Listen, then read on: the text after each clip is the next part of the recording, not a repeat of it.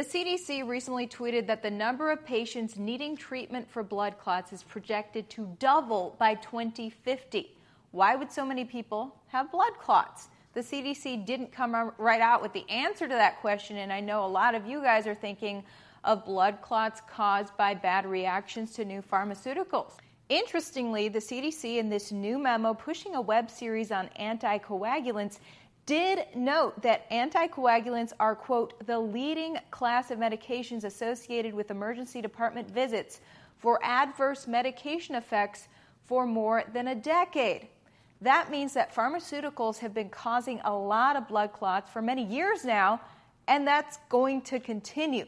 But there is something else that is huge that no one's talking about, and I believe is the reason why the CDC is so confident that immense numbers of people will have venous thromboembolisms, or VTEs, as the CDC calls them. That's a fancy term for a blood clot. VTEs, or blood clots, include deep vein thrombosis and pulmonary embolisms. These are all aspects of heart disease or cardiovascular disease, which, by the way, is the number one killer of Americans. How is that number one killer of Americans going to absolutely catapult in death toll this century the same way that it did last century? Through what you eat. Now I'm going to take you into the twisted history of propaganda surrounding food and how Americans have been brainwashed into poisoning themselves to death. Before we get into it, shout out to the sponsor of my coverage, which is Noble Gold. Hey, did you know that silver prices are low right now because investors are selling their holdings because of a turndown in demand? Once fears subside, though, we could see a surge in demand for silver as consumers come back. A perfect time to get your silver IRA started is right now, and this month you'll get an incredible free 3-ounce silver American Virtue coin with a qualifying IRA of $20,000 or higher. You can't go wrong with Noble Gold. Call the team now, 877-646-5347 to find out more, or visit noblegoldinvestments.com. Buy the dip, you guys.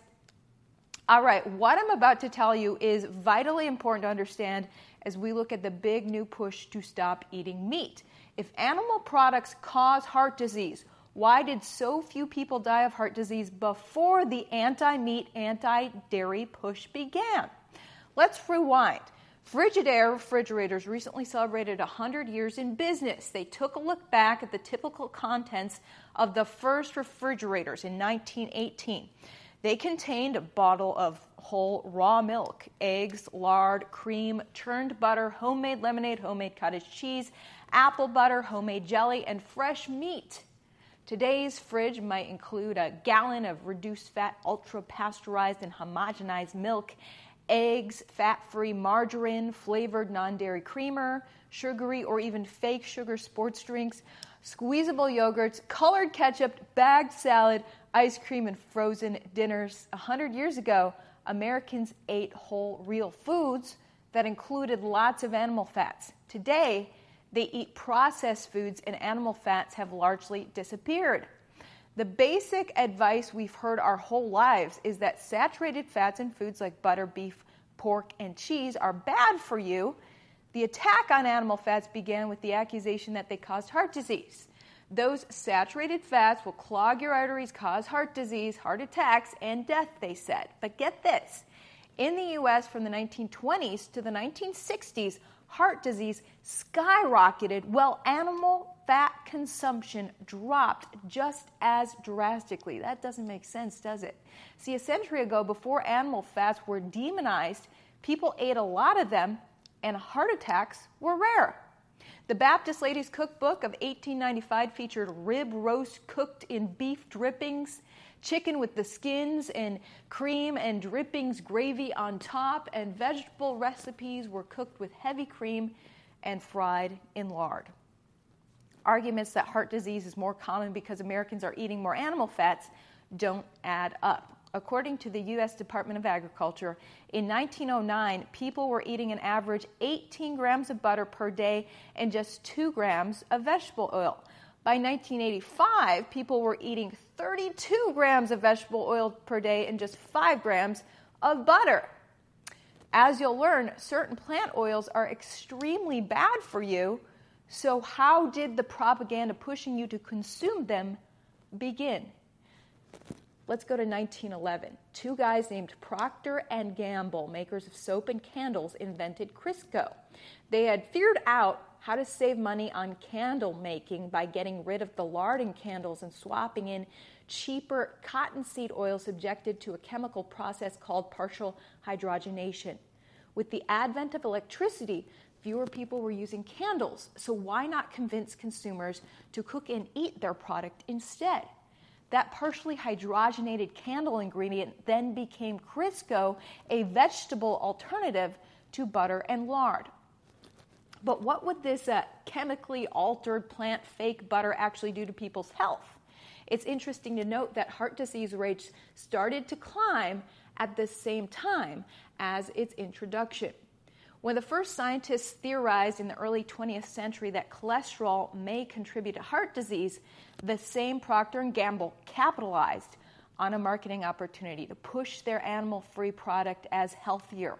They also donated $2 million to the American Heart Association in 1948 to push anti-meat, anti-animal fat agenda. That funding put American Heart Association on the map, and it worked like a charm for Procter & Gamble. A few years later, the AHA officially revised its recommendations, telling people to reduce animal fat consumption and increase plant-based oil consumption. Fewer people indeed consumed animal fats after that, so why was heart disease beginning to skyrocket? As early as 1936, doctors Land and Sperry at Harvard University studied people who died suddenly. They looked at their cholesterol levels and compared it to the levels in their clogged arteries. They found no correlation. There were people with clogged arteries and low cholesterol, and there were people with healthy arteries and high cholesterol. But money talks, so the American Heart Association ran with Procter & Gamble's agenda, pumped out press releases to the media, and the media blindly parroted what they were told to naive audiences everywhere. Ever so slowly in recent years, though, people have been catching on to the science that shows cholesterol levels don't do much to predict heart disease. Every fat and oil is a combination of saturated, monounsaturated, and polyunsaturated fatty acids. In general, animal fats like butter contain 40 to 60% saturated fat and are solid at room temperature. Vegetable oils from temperate or northern climates contain mostly essential polyunsaturated fatty acids and are liquid at room temperature, but vegetable oils from the tropics are highly saturated. Coconut oil, for example, is 92% saturated. Tropical vegetable oils are liquid at warmer temperatures and harden in cooler temperatures. Why would a processed plant fat be harmful for you? Things make sense when you look at the molecular makeup of these fats. A saturated fatty acid consists of a hydrocarbon chain that has two hydrogen atoms attached to each carbon atom. They call it saturated because every carbon is loaded with two hydrogens. It's a compact molecule that causes this fat to be solid at room temperature. Animal fats like butter and tropical oils like coconut oil are high in these saturated fatty acid hydrocarbon chains. So a monounsaturated fatty acid looks similar. The only difference is that two hydrogen atoms are missing from the chain. The two carbons that are left with only one hydrogen then form a double bond with each other. This creates a bend in the hydrocarbon chain. It's harder for this molecule to solidify. It is liquid at room temperature and congeals and gets a little more solid under refrigeration. Foods high in monounsaturated fatty acids include olive oil, cashews, almonds, and avocados. Now we go to polyunsaturated fatty acids. They have two or more of these double bonds. They're missing four or more hydrogen atoms. Multiple kinks in the chain cause them to be the least stable fatty acid. They are liquid even under refrigeration. These include things like corn oil, cottonseed oil, flax oil, and canola oil. These oils can go rancid easily when subjected to heat. The hydrogen atoms sticking out at different angles easily break off, these hydrogens floating solo are known as free radicals, you guys.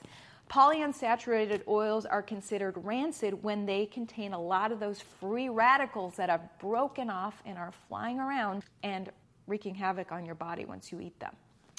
Free radicals can damage cells and contribute to the progression of cancer, cardiovascular disease, and aging. So many scientists believe that oxidized cholesterol is the real villain in heart disease. It appears to initiate the process of plaque buildup in the arteries, and a main cause of cholesterol oxidation in the bloodstream is highly reactive free radicals from industrial seed oils. The plot thickens. American Heart Association literature doesn't mention this. This misleading information about saturated fats has been perpetuated by hand-picked flawed studies and with the help of marketing from the likes of American Heart Association, funded by interest groups like the vegetable seed oil industry. One such flawed study was cited often in the late 1990s to justify the avoidance of red meat and butter fat. In the study, a high-fat 900-calorie breakfast was served to one group, while a fat-free 900-calorie breakfast was served to the other group. According to the study, the high-fat group came out with lower blood pressure, stable good cholesterol, and low bad cholesterol. Those who ate the fat-free breakfast came out with higher blood pressure, higher blood glucose, and lower good and bad cholesterol. That data would imply that the fatty meal was better for you than the fat-free meal, but here's the nugget from the study that the anti-fat movement glommed onto. When subjected to stress, the arteries of the people who had just eaten the fatty meal dilated less than the arteries of the fat-free group. People like the author of the South Beach Diet used the research to say that you are more likely to have a heart attack after eating a meal of saturated fats because your arteries are more likely to constrict. Now let's look at what was actually in those two 900-calorie meals. The fatty meal consisted of an egg McMuffin, a sausage McMuffin, 2 hash brown patties, and a non-caffeinated beverage. The fat-free meal consisted of Frosted Flakes, skim milk, and orange juice. Only about a third of the fat in the first meal is saturated. The rest is a combination of trans, poly, and monounsaturated fats, rancid ones. And it had MSG, an inflammatory additive. Those all are likely contributors to the artery's decreased ability to dilate. While the fat-free meal was loaded with sugar and devoid of nutrients, it had something going for it: no rancid fats with their telltale free radicals and no toxic MSG. If researchers really wanted to study the effects of saturated fat, the study should have compared two identical meals and simply added a high dose of saturated fat, such as coconut oil, to one of them. Nevertheless, the junk science got to the press and convinced many of the dangers of saturated fats. A study in the British Medical Journal took heart attack survivors and broke them into 3 groups. This study got a lot less press, and maybe we'll see why. The first group was told to eat corn oil. The second was told to eat olive oil, and the third was told to eat saturated animal fats. At the end of 2 years, only 52% of the corn oil group was still alive and hadn't had a second heart attack. The olive oil group fared a little better with 57% survival. In the saturated fat, animal fat group, they had 75% survival of its members still alive with no heart attacks. So the people eating saturated animal fats were the most successful. That study goes completely contrary to the American Heart Association propaganda. And then there's a 2013 study which asked middle-aged men to consume only omega-6 oils. Those are plant oils. They compared this group to a group with no diet regulations. The group consuming omega-6 plant oils had a higher mortality rate from heart disease and higher mortality rate overall. The study was not covered at all in the press. Trans fats are largely gone, but liquid vegetable oils, possibly more dangerous, have taken their place. Cold-pressed, unprocessed plant oils are not bad for you. They are good for you, but they are very delicate, cannot be subjected to heat, and go bad quickly. Things like flax oil. Good for you, but very delicate. Do not cook with it. So cold-pressed, unprocessed plant oils are almost never used, and that's why.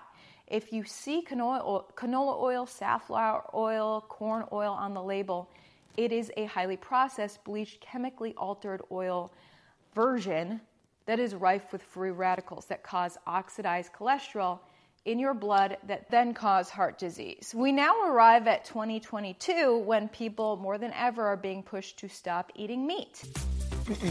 And now that I'm Beyond Meat's chief taste consultant, there's never been a better time to go beyond. One of the top ingredients in Beyond Meat is, surprise, surprise, canola oil. Canola oil is a highly processed, chemically altered version of rapeseed oil. Its fully rancid flavor is stripped through a bleaching process before it reaches store shelves. It is laden with free radicals upon purchase. Fake meats made from processed bugs are also being promoted by celebrities and environmentalists. American Chemical Society reporting, quote, insects could be a healthier protein source because they contain more polyunsaturated fatty acids. So it turns out bugs contain the same delicate, fragile fats contained in plant oils, and when subjected to heat, they go rancid, sending damaging free radicals through the body.